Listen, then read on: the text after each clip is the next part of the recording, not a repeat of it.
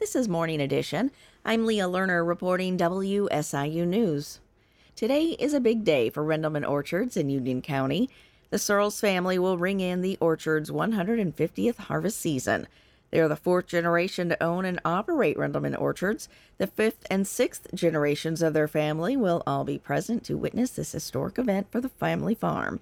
Nearby Flam Orchards on Tuesday presented Rendleman Orchards with a special gift of a Howard Miller clock engraved on the back for its special anniversary. The public is invited to the bell ringing ceremony starting at 3 this afternoon. The farm is located on Route 127 in Alto Pass. As negotiations stall, the Chicago Bears CEO said Monday night that he has to explore options outside Arlington Heights for a new stadium complex. Alex Stegman reports. Kevin Warren addressed hundreds of people at a meeting organized by a steering committee that wants the team in Arlington Heights.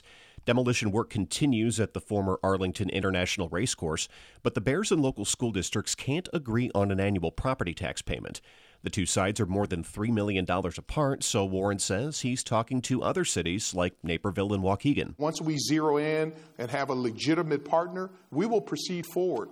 And if that's in Arlington Heights, great. If it's somewhere else, that's great too. The team hasn't provided traffic or environmental impact studies to communities surrounding the track, but Warren says it will if they come to financial agreements. I'm Alex Stegman.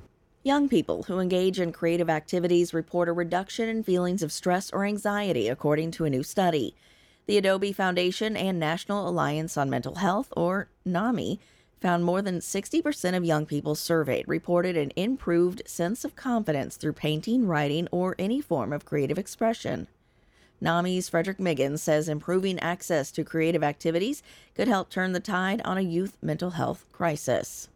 Creative expression is something that just about anyone can engage in person or online. This makes it one of the most accessible ways for people to invest in supporting their own mental well-being. He says creative expression is not a substitute for professional mental health treatment, but rather an important tool in managing one's overall well-being and sense of purpose.